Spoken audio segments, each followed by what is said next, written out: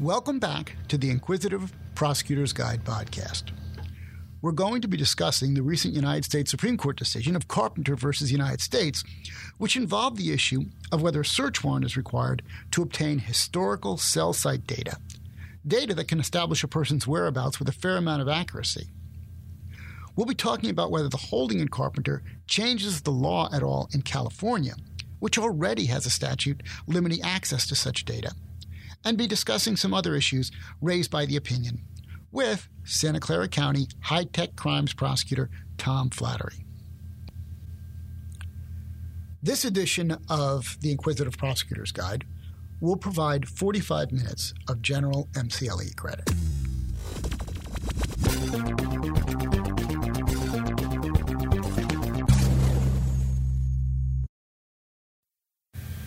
Thanks for joining me, Tom. Hello, Jeff. I'm happy to be here. So, Tom, why don't we start off the conversation with you telling us about the relevant facts in the Carpenter case? Absolutely. There were a series of robberies at cell phone stores and other businesses in Michigan and Ohio. Local law enforcement arrested 4 suspects, one of whom cooperated and provided information about his co-conspirators. He also provided cell phone numbers. And law enforcement then accessed this cooperator's phone and identified additional telephone numbers for co-conspirators. After identifying these cell phone numbers, the FBI got a 2703D order to disclose location information from the identified co-conspirators to see if he could match those other suspects up with the locations of the various robberies. Tom, you just said a 2703 order. Why do the police even bother to obtain a court order at all for this kind of information? Well, it's required by federal statute, and I guess it might help to give a little bit of background. I'm sure we're all aware of the Miller and Smith opinions from the 60s, basically saying that there was no expectation of privacy in third-party records. And a reaction to that lack of a constitutional privacy right, Congress enacted the Stored Communications Act in 1986 to impose a statutory privacy right on these records held by third-party electronic communication service providers. Okay, it just applies to electronic communications. We're not talking about third-party records in general. Just electronic communications and remote computing services. And it was amended slightly in 2001 by the Patriot Act to expand the definition of subscriber information. But the Stored Communications Act provides a 3-tiered system of increasing levels of court orders to get increasing levels of more private information. So with a subpoena, you can get basic subscriber information. With a court order, a 2703D order, you can get metadata, information about the communication. And with a warrant, you could get content in storage less than 180 days. So in this case, they wanted metadata, so the police followed the law and got a 2703D order. And in order to get the 2703D order, do you need to establish probable cause, or is something less than that sufficient? Yeah, it's a slightly smaller standard or lower standard. You have to show articulable facts that the information gained will be relevant and material to an ongoing criminal investigation. Okay, so I just want to say that an interesting point in this case is that the police had information from a co-conspirator that the identified suspect was involved in the crime and provided his cell phone number. So under any standard, that establishes probable cause. But they got a D order because that's what the law required and because it's slightly more convenient to get a D order than to get a warrant in the federal system. Okay. So they didn't need the probable cause, but they had it. Yes. Now, what did the order actually direct, and who was it directed to? There were 2 orders directed to cell phone service providers that told them to give historical location information for the various suspects, including Carpenter was one of the suspects identified by this cooperator.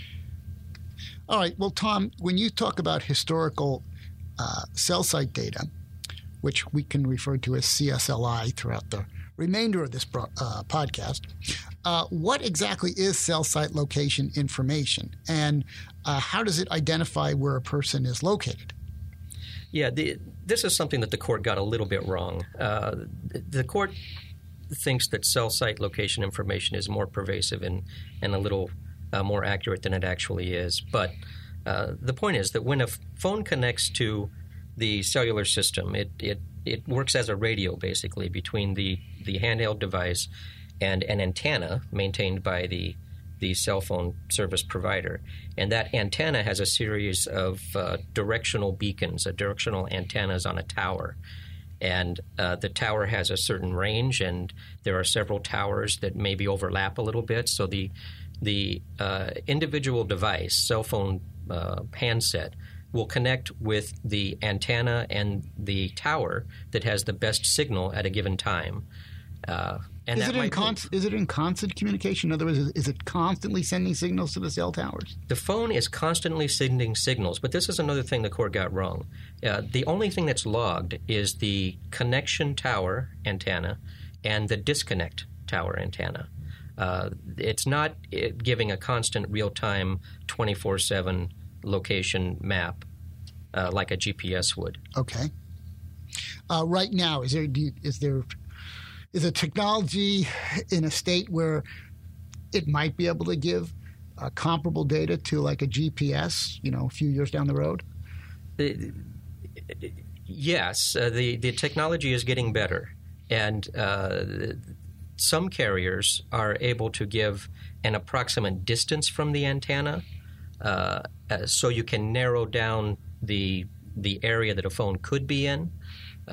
But it still does not give a constant or a real-time 24/7 location like a GPS would. All right, so that's CSLI data. When we talk about historical CSLI data, we're talking about the data that has already been collected. When we talk about real-time CSLI data, it would be data that would be actually being conveyed at the time the police are monitoring the cell phone. Is that correct? Yes. Okay, so a D order was issued, and how does this case end up before the United States Supreme Court? Well, the Carpenter objected basically to the D order and claimed that the order was not based on probable cause and that he had a reasonable expectation of privacy in his location information. Therefore, a warrant was required. The trial court denied that motion. He appealed to the Sixth Circuit, and they also followed existing precedents in Miller and Smith and said there's no expectation of privacy in third-party records and denied the order. And then Carpenter appealed to the U.S. Supremes. Okay, so when it gets taken up by the U.S. Supreme Court, what is the actual issue they take it up on? Whether there is a legitimate or reasonable expectation of privacy in historical cell phone location information held by the third-party service provider. Okay. So they take it up. The first thing I guess they had to decide was whether or not this was even a search, obtaining this data.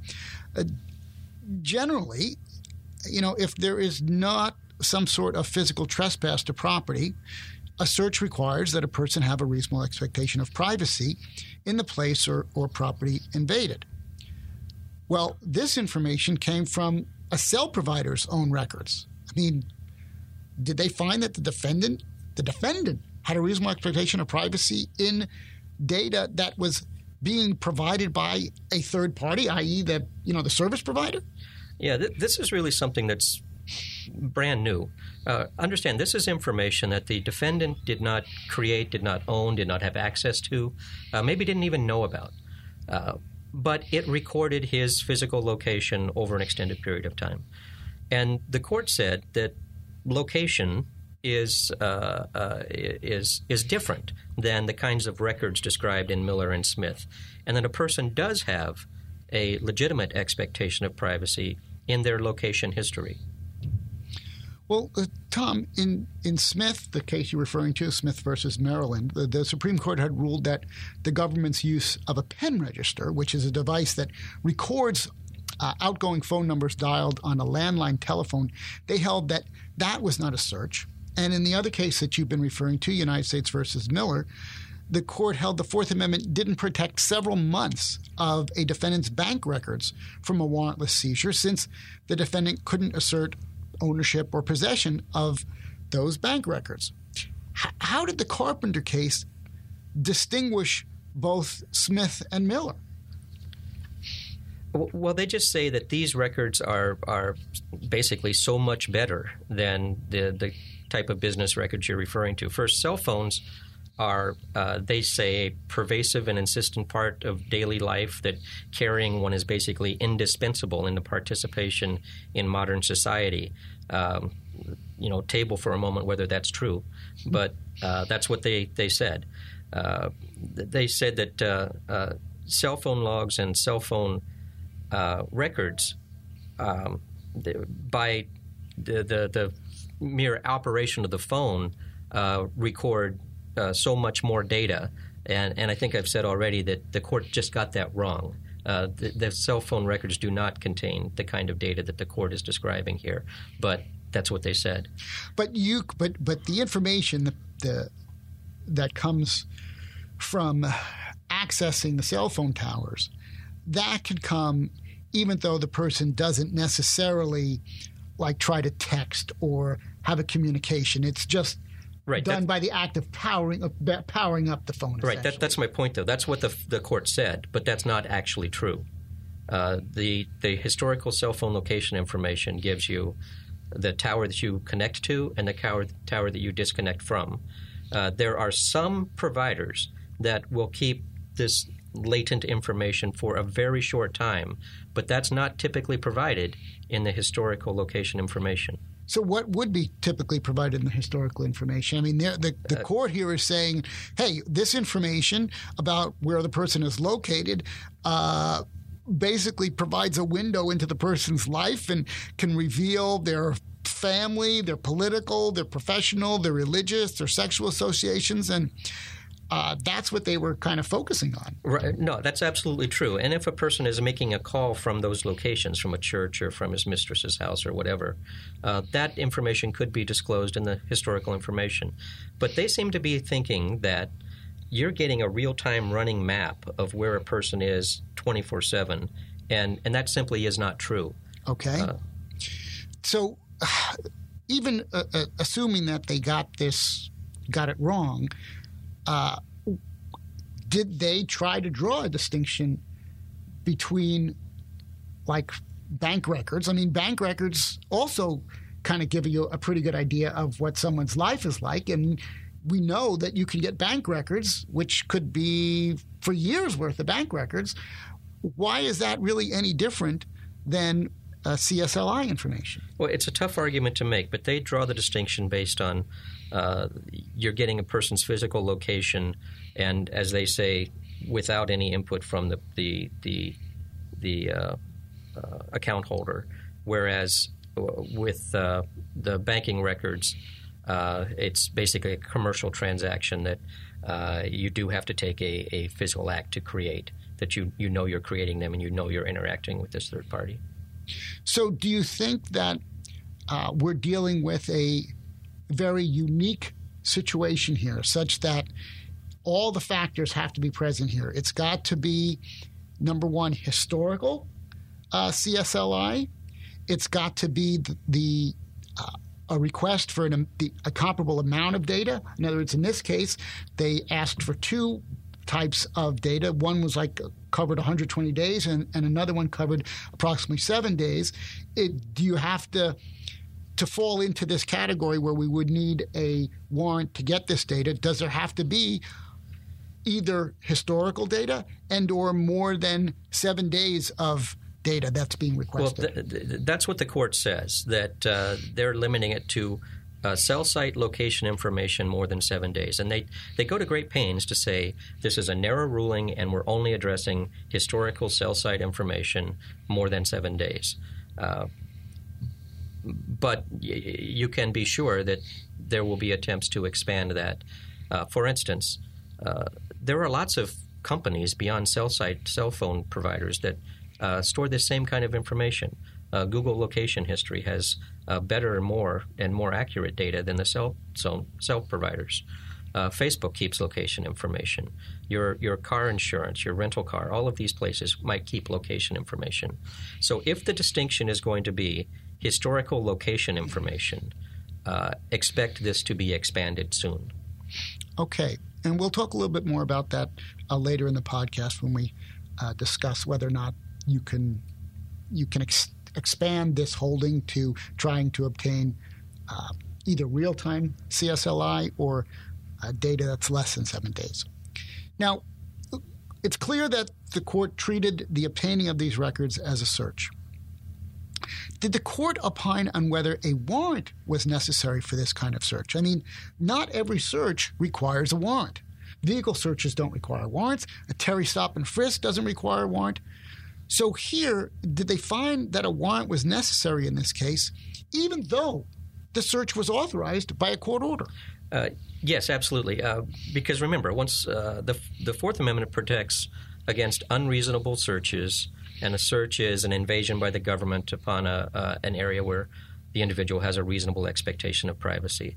So once deciding that this is an area where the individual has an expectation of privacy, a legitimate one that society is prepared to adopt, then you need a warrant to infringe on that expectation. Well, that's or an exception. Okay, and this brings up one of my pet peeves, which is here the court said a warrant was required, which necessarily means that you have to have probable cause. So the standard that would need to be met to get the court order was not sufficient, even though in actuality there had been probable cause in this case. All right, that's the key point, is that these officers did everything right. They followed the law enacted by Congress. They got an order authorized by Congress. They did everything right. But the court is saying that law didn't go far enough because the expectation of privacy that this court is willing to grant to the record holder is greater than what Congress saw in passing the law. And I see that. But even that being the case, one of the things that the court states, which grates on me a little bit, is they point out that the ultimate measure of whether a search is going to comport with the Fourth Amendment is reasonableness. But then they also state, in the absence of a warrant, a search is reasonable only if it falls within a specific exception to the warrant requirement. Well, how do you reconcile those two statements? Because they're creating, over time, new exceptions to the warrant rule. So it means that when they say that there must be, in order for a search to be reasonable, there has to be a specific exception to the warrant requirement.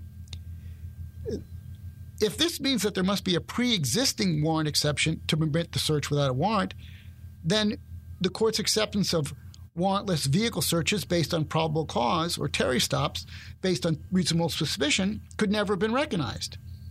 On the other hand, if it means that a warrantless search can be justified only if an exception applies or the court creates a new exception, then it's devoid of any meaning.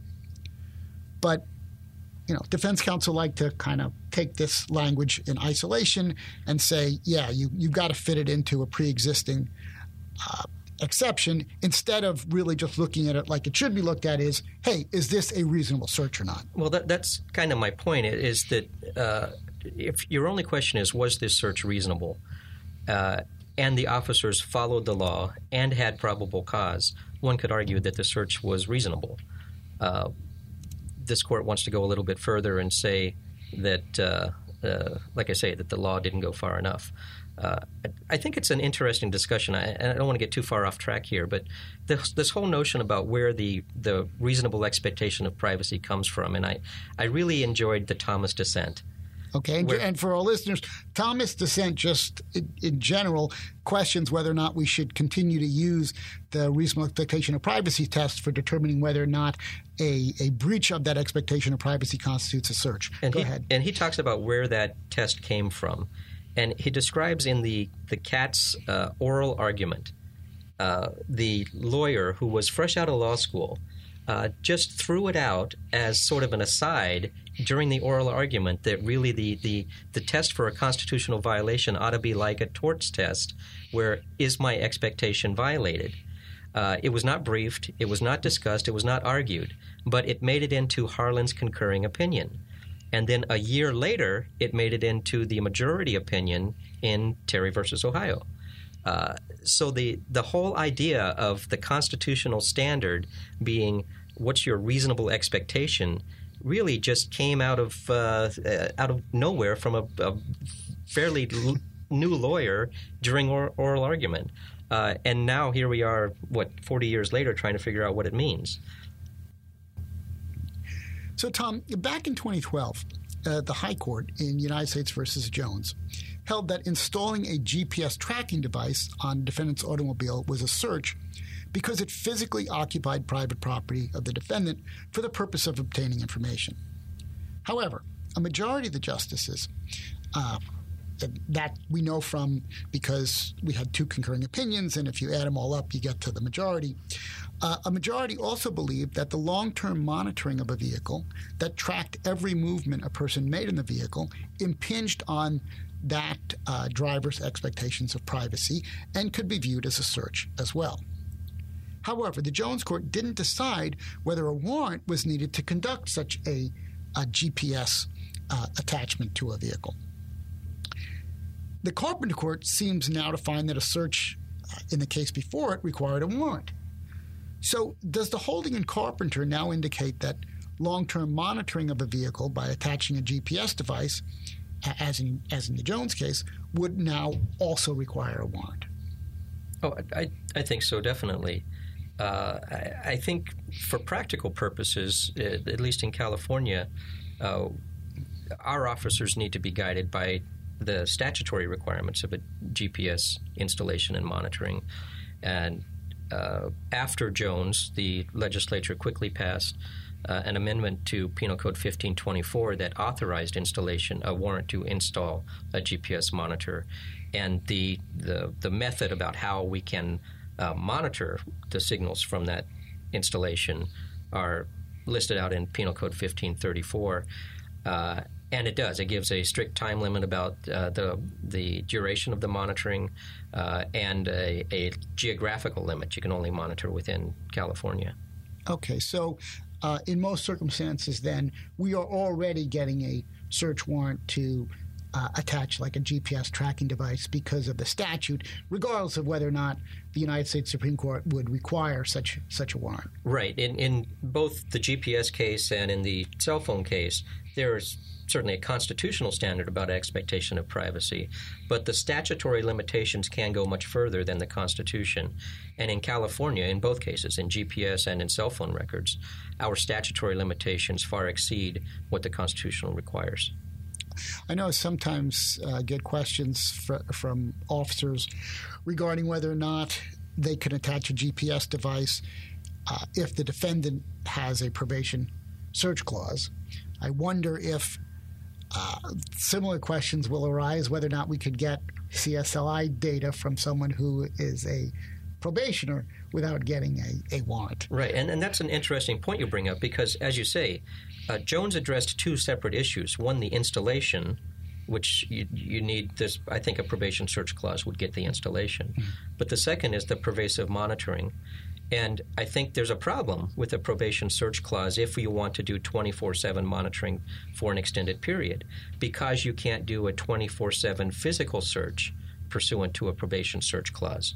A court would find that to be harassing. So I don't have a problem with doing an install of a GPS based on a search clause, but I do think you need a warrant to authorize the long-term monitoring. Okay.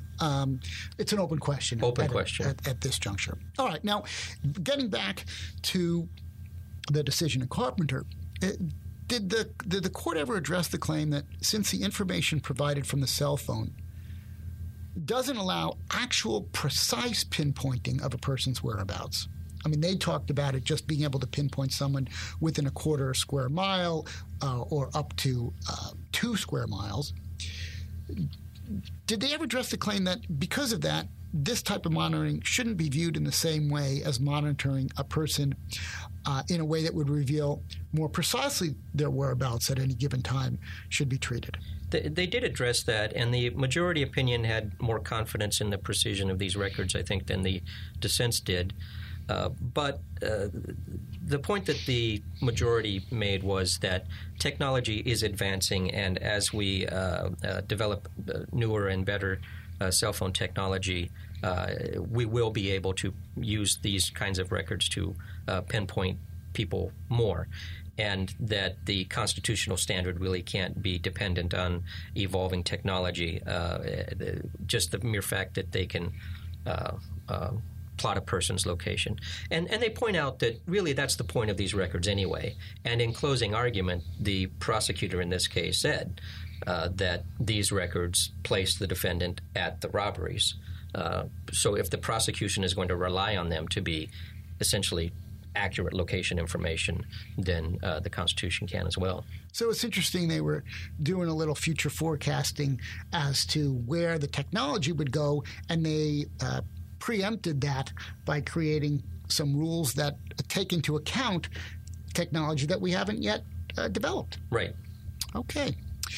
Now, Tom, one of the dissenting justices, Justice Alito, contended the warrant requirement simply does not apply when the government acquires records using compulsory process, like subpoenas, since subpoenas for documents do not involve the direct taking of evidence, and they are at most a constructive search conducted by the target of the subpoena. How did the majority decision, how did they address this claim of the dissent, and I'm sure also a claim made by the government? Yes, the court did address that issue, but frankly, in my opinion, not in a very satisfactory way. Let me say this. Alito's point was that a warrant is a court order that allows the government to intrude in a physical location, to seize property, to conduct a search. But these warrants are different. They don't allow the government to intrude and actually take data. These warrants actually spell out the way they need to be executed. And what has to happen is that the order or the warrant is delivered to the third-party record holder, and the third-party record holder produces the information. That sounds more like a subpoena. But because of the way the federal eCPA and also the California eCPA were drafted, these are records that require a greater legal standard to access. They need probable cause for content or articulable facts for metadata under the 2703D order. The court didn't really address that three-tiered hierarchy at all. They just responded with a blanket statement that says we have never held that that the government may subpoena third-party records in which a suspect has a reasonable expectation of privacy. Well, does that mean that we can no longer use subpoenas to obtain records in which a defendant has a reasonable expectation of privacy? That's exactly what it means, yes. I think the interesting thing is the court statement, we've never held that you can get these records with a subpoena if there's an expectation of privacy. In fact, the court had never held that there was an expectation of privacy in these records before. So there had never been a requirement for a warrant before. A constitutional requirement. There was a statutory requirement, and we've talked about that. Now the court is saying it's not just a statutory requirement that you get a warrant, but it's also a constitutional requirement. Well, a defendant may have a reasonable expectation of privacy in a lot of records, or at least a colorable reasonable expectation of privacy in a lot of records, including like bank records, but the court has previously held that bank records, for example, are not something that we need to obtain a search warrant for. And they specifically said in the Carpenter case itself that they were not overruling their prior decisions in Miller, which deals with bank records, or their prior decision in Smith, which deals with attaching and collecting information about telephone calls. So where are we at? Are we now expected to get a subpoena every time a defendant might have a reasonable expectation of privacy in third-party records? Yes, and if there's the court has now started using the term legitimate expectation of privacy in addition to reasonable expectation of privacy. But if there is an expectation of privacy, it's a constitutional search, and we need a warrant or an exception. I want to make 2 points. One, that it's a two-part test, that there be an actual expectation of privacy and that it be an expectation that society is willing to recognize.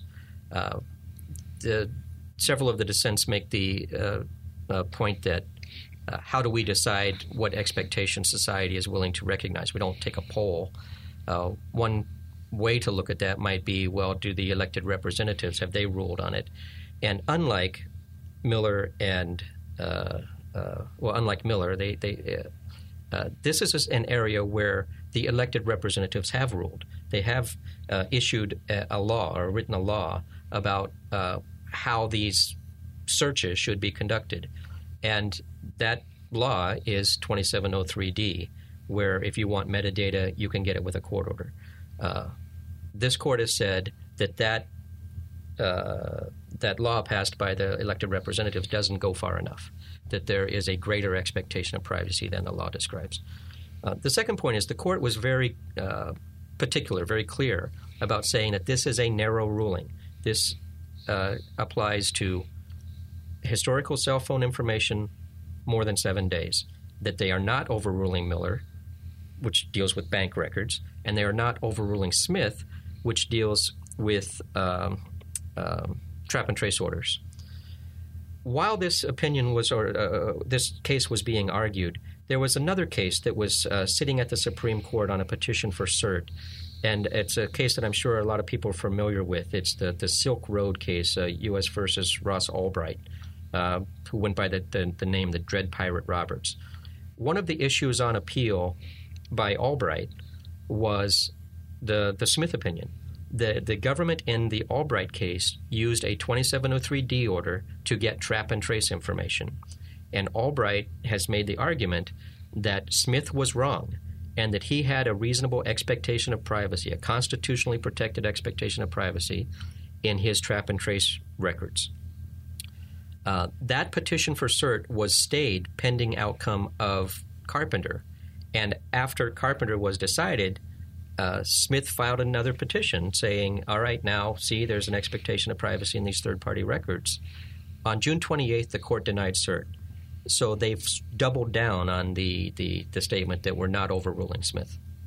Okay, so maybe we can take the majority at its word that this is really a limited holding and we are not going to be expanding the requirement to get a search warrant for like medical records or anything that might arguably involve people's expectations of privacy beyond the situation where it involves records that chronicle someone's everyday movements over a long period of time. But I'm sure the defense counsel will be trying to expand Carpenter as much as they possibly can. Can exigent circumstances justify, you think, obtaining either real-time or historical CSLI without a warrant in California?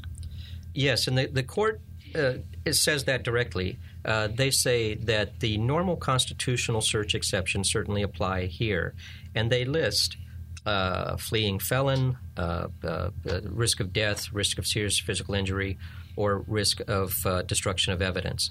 The point I want to make, though, is as we've said a couple of times, there can be constitutional protections and there can be statutory protections. And the statutory protections can go further than the constitutional protections.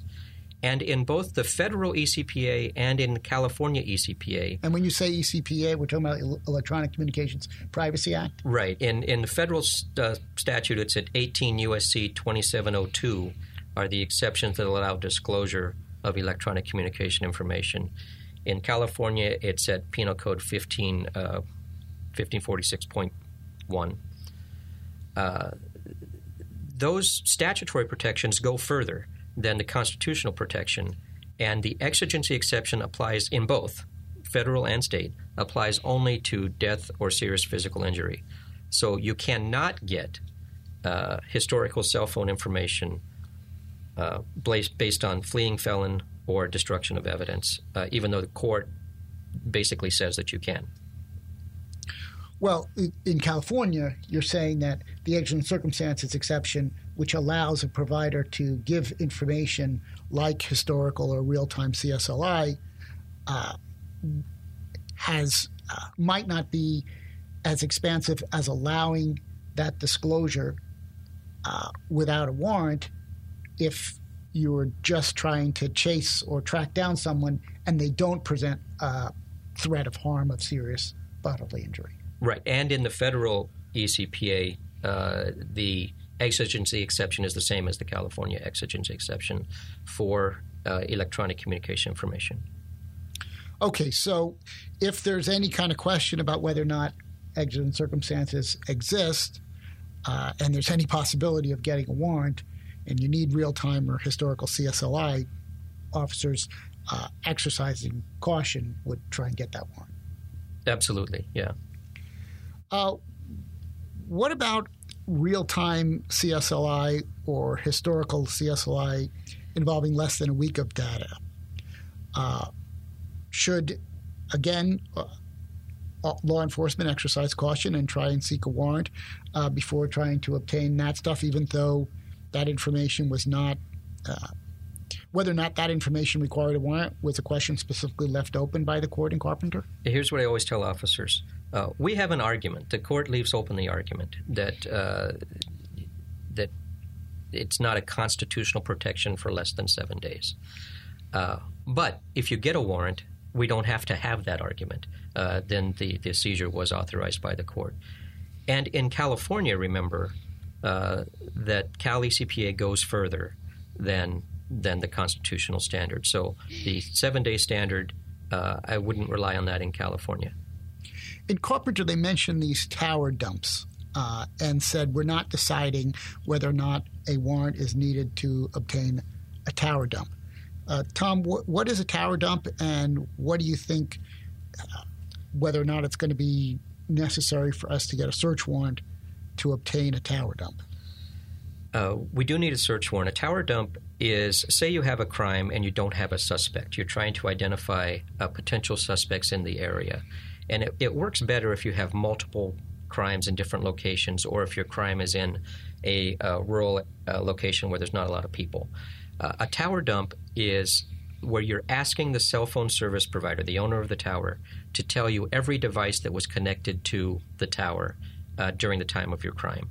So you might get a list of 50 or 100 cell phones that were making calls on the tower.